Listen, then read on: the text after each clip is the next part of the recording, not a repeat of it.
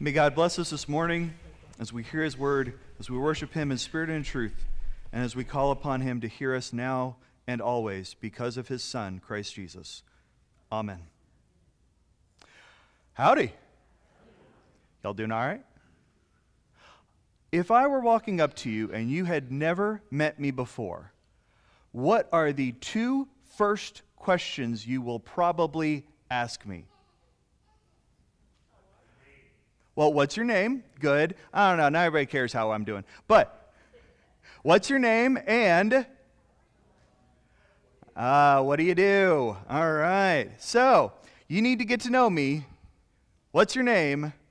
And what do you do?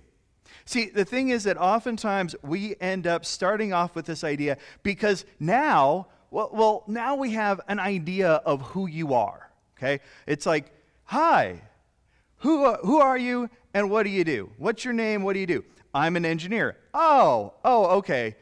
I get you. I understand who you are. I'm a teacher. Oh, okay. Got it. I understand who you are. I'm a farmer. Oh, great. I'm a lawyer. Oh, geez. I'm a social media influencer. What is that? I post pictures of myself online and get people to pay me for it. Oh, great. That's a job. But with that is that oftentimes what we realize is that trying to find out what a person does actually completely diverts us from the parts that we oftentimes really want to know. For example, how many times is it that I, in my naivete, walk up and I say, hi, I'm Jason. What's your name? What do you do? Oh, hi, I'm retired. And then it's sort of like this awkward pause of, okay, where do you go from here? Well, what did you do for many, many years? As if there is no longer anything else to be interested in. Or, well, what do you do now? And then you're asking the person to scramble and figure out how to fill in the blanks. Or, oftentimes, whenever we realize that somebody might be a stay-at-home parent, and there might be a very real need for that. And so it's like, well, what do you do? I try not to go crazy every day. Oh, you're a stay-at-home parent. Oh, okay, great. And so with that is that oftentimes this whole idea of what do you get paid to do, we oftentimes think is the same thing as what you're passionate about and what you care about, when in reality, oftentimes we're just trying to make ends meet. And we don't realize that people take what we do and somehow connect that to our identity. I am what I do is something that we do as a society, something that we end up saying, whether we think about it or not. The phrase, work to live or live to work, and everyone's hoping that they're the first and not the second. But with that is that we oftentimes get confused with these ideas of accomplishments. What is it that you can point to and say, you see, that's me? What were your promotions? What were your tasks, your titles? How were you recognized? How are you recognized? And how do you hope to be recognized? Because that's what we oftentimes see as a major part of somebody's identity. And then I ended up hearing about this story that was discussing the idea of like work-life balance and actually finding joy and satisfaction in what you do. And one of the things that was fascinating was that oftentimes some of the people who find the most satisfaction working in healthcare might be people like the custodians, the janitors. And you might pause, you might say, well, wait a minute. Why would that be so satisfying? Is that, you're not the doctors, you're not the nurses, you're not the X-ray techs, you're not the blood drawers who get to shove needles into people and somehow they get a lot of joy out of that. You're not a phlebotomist, I think that's the term for it. I don't know. But with that is why the custodian? And so what they did is they had a follow-up interview with this particular individual that they were looking at to get a sample from, and he basically said, I make people's lives better. I help them to heal. I help them to make that progress back into the real world. And they're like, the custodian? Because then they started equating his worth and his identity with a task that he had to do. And as they pursued it more, they realized he actually was going around and he would talk to people wherever they were at in the hallways. He had enough time that he could pause what he was doing and check on where people were at. He could sometimes wheel people from room to room if they needed it. Or he would even actually make a point that in their room, he would check to see, has anybody changed out the paintings in the last week? Because he knew that they needed to be able to see the passage of time, and that if he could at least switch things up, they could realize that time was passing and they could still feel grounded in the real world. This person wasn't putting his identity with a specific task. He was putting his identity as saying, I'm doing what I know is needed at this point in time. But even further than that, when we go and we look at Isaiah 43, and it says so much of this, where it speaks about when God is reaching out and saying, thus says the Lord, who makes a way in the sea, a path in the mighty waters. And it says, behold, I am doing a new thing. I will make a way in the wilderness and rivers in the desert. The wild beasts will honor me. I give water in the wilderness to give drink to my chosen people. Is that so much of our identity keeps coming from the things that we do, and yet God keeps bringing us back to what it is that he does. But this idea of I am what I do even goes another step further. What would you say is your most prized possession? And yes, I know you're all supposed to say your Bible. I get it. Okay, it's all right. Nobody's in trouble. Nobody's watching at all online around the world. But with that is if you were to think of what is your most prized possession, what is it that each week you're making sure that you have cared for and taken care of? And I will say that for the longest time, it was definitely my truck. And I had this Ford F-150, and I had it, and I'd finally paid it off, and I was so happy with it, so proud of it. And yet, it was time that I knew that I was going to go overseas for a year, and yet, what was the biggest thing I was struggling with? I had to sell my truck. Because I didn't know for sure how long I would be overseas, and I'd have to be paying for it the entire time. I'm not getting any use out of it. I don't know what's going to happen in the meantime. And it was this feeling of loss. Because I'd moved around a lot, and there'd been a lot of transitions, and this truck had been with me. And so the whole time I'm thinking, if I lose this truck, this is the one thing that I can look at and say, that's mine right now. And letting it go ended up being one of the hardest things that I had to do in order to go. And the thing with this is that, fascinatingly enough, is that it turned out that right before I came back, the person that I'd sold it to ended up getting completely creamed by an F-250 in a parking lot. And it turned out that if I hadn't sold him my vehicle, he had been hit so hard he probably would not have made it. So my F-150 saved a life, apparently. And I'm very, very grateful for that. That's the thing, though, is that oftentimes we end up spending so much time saying, I am what I do, and those accomplishments lead to I am what I have. And so much of the things that, it's not that they're bad. I mean, I'm certainly glad I have a house. Apparently she's supposed to get me a girlfriend too, so you better get on this. But with that, though, is that at the same time, these are gifts and tools, but we turn them into our identity. Is that oftentimes we lose track of it because we think that we are what we have. And that's the thing with Philippians 3. Before our passage section, Paul had just gone into all these things, or he was describing why he was a good Jewish person. I have all these things. I was circumcised at the right time. I've followed all these laws and commandments. I have been honorable. I have followed all the rules. I have made sure that everyone knows just how just and how good I am in God's eyes. But then what? I count it all loss. For his sake, for Christ's sake, I have suffered the loss of all things and count them as rubbish. why would these things be rubbish? Because they oftentimes end up distracting us from what actually matters.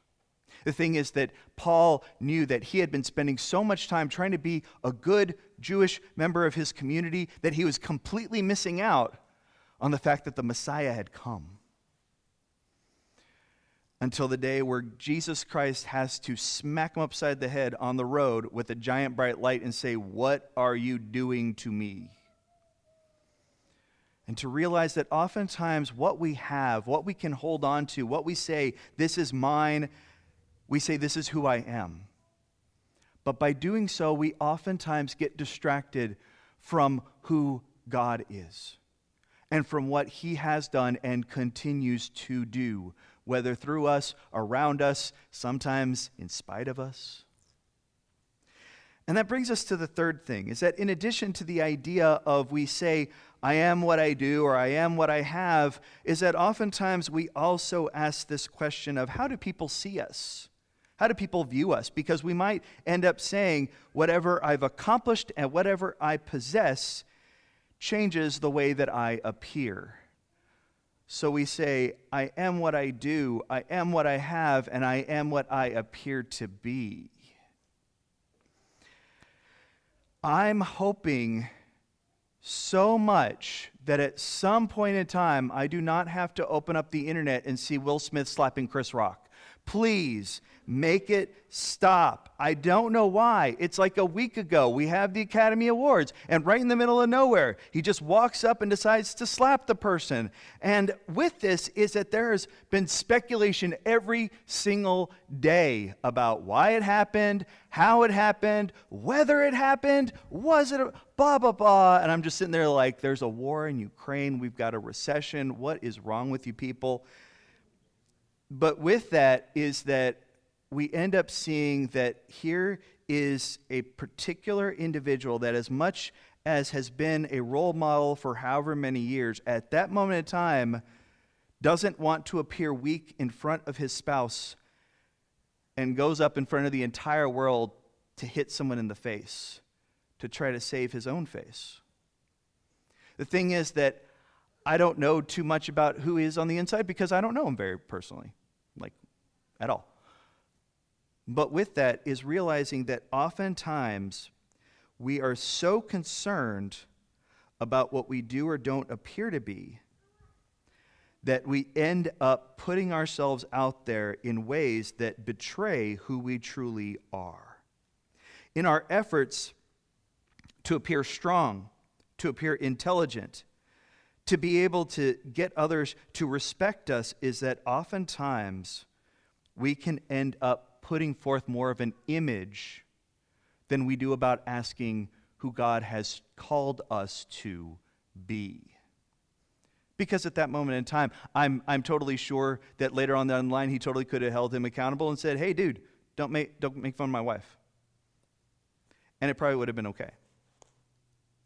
But the thing is that oftentimes we spend so long worrying about what seems to be who we are that we don't actually ask the question of who God is actually calling us to be. In our gospel passage, how terrible would it be if 2,000 years later, the main thing that people remembered about you is that you got upset about the housekeeping? Poor Martha. She's just over there trying to make everything look nice and everything taken care of. And she really just wants to make sure that Jesus has a good time and everybody else does too. And she's feeling tired and she's feeling frustrated. And she's like, "I need everything to look exactly the way it's supposed to be. And Jesus, why can't you just get Mary to come and help me out?" And it's like the Messiah who has come into the world to bring hope and forgiveness and new life. And you want him to make sure Mary sweeps. It's not to say that sweeping doesn't matter. But at that moment in time, when we know that the reconciliation, the redemption of Israel had finally come, at that moment in time, is it as important to worry about how the place looks as it is to be in the presence of the one who changes everything? Is it more important that we make sure that the cups are all lined up on the shelf? Or is it more important to sit with the one who has brought us hope and peace? See, that's the thing, is that oftentimes we can spend so much time worrying about, have I done enough to look good? Have I done enough to appear well? Have I done enough to make sure that my public appearance is exactly what I want it to be? And then oftentimes we can end up struggling because we find that we're more worried about what our family looks like than about what our family is going through. We worry more about making sure that we appear good in front of the boss rather than, am I actually accomplishing what I'm supposed to do? We worry more about, have I appeared to be the Christian that I'm supposed to be, or have I actually been spending time with God, asking Him to change and shape my heart from stone to flesh? And that's the hard part about this, is that when we spend so much time trying to say, I am what I do, we don't ask, how does God define who we are? And that's the thing about what it is to come back to Jesus sitting there saying, Mary has chosen the right thing. She has chosen what is best. She has chosen the good portion. She has chosen to be with me. Because that's the thing about what it is that salvation does, is that it is not start off making sure that you're getting the tasks done and then later on you get to be with Jesus and it'll be good. Flip it around. We start off with the God who says, you are my child. And all the tasks and all the possessions and all the appearances and everything about it will not matter if it doesn't start there. And that's hard.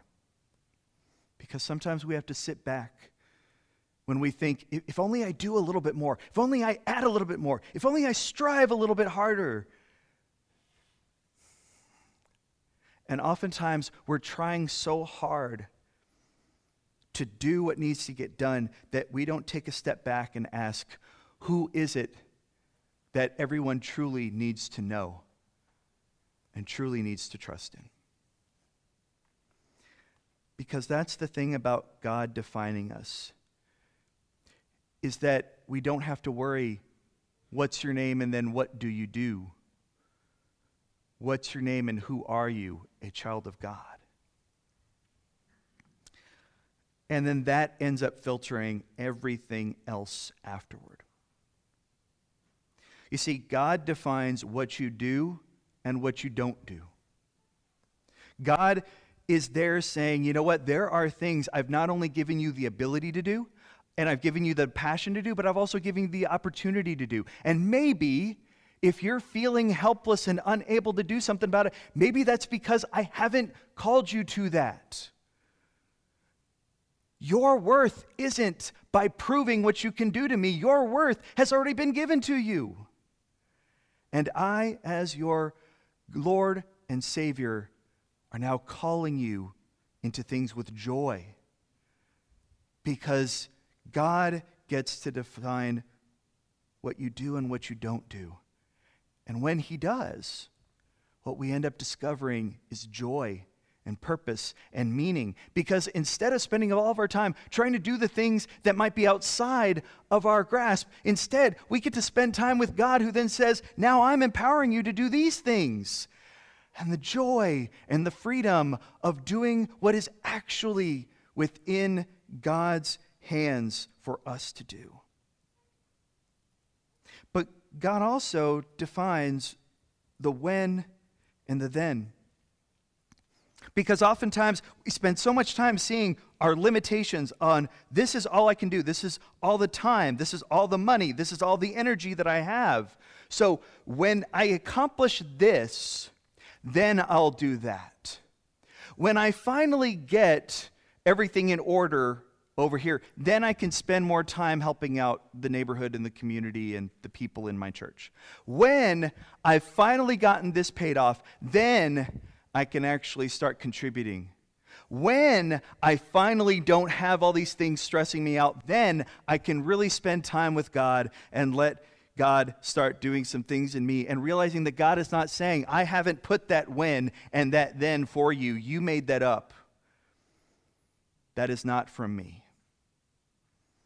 Because instead, God also defines the how and the now. How does God call you to hear him and to see him now? You will not be able to accomplish every single thing that you could ever imagine doing in your life. I've got a list of 12 places I want to go visit. We're in the middle of COVID. I don't get to go to any of them. I want to see Australia. They don't like us, apparently. But with that is that if we spend so much time waiting to check off all the to-dos, then we don't ask, how are we called by God now? How is he sending us now? How is he equipping us now? Not when I get this done, then I can finally be. No, here, now. God is with us.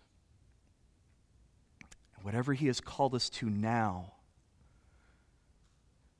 that is what he sees and what he desires. Because the whole point is not, have I gotten enough done? Have I gone through the list? It's been accomplished. So now we don't have to worry, did I get everything in the right order? Have I taken care of all these things? So then I can take care of those things, and then I can have everything down the list, as it said, that right here, right now, you are God's child. Right here, right now, you have a purpose and a meaning, not by what you're doing, but because you have been loved and redeemed by God himself. Right here, right now, you have meaning. What is your name? I'm Jason Marino. What do you do? Who knows? But I am a child of God. And everything comes from that. Thanks be to God.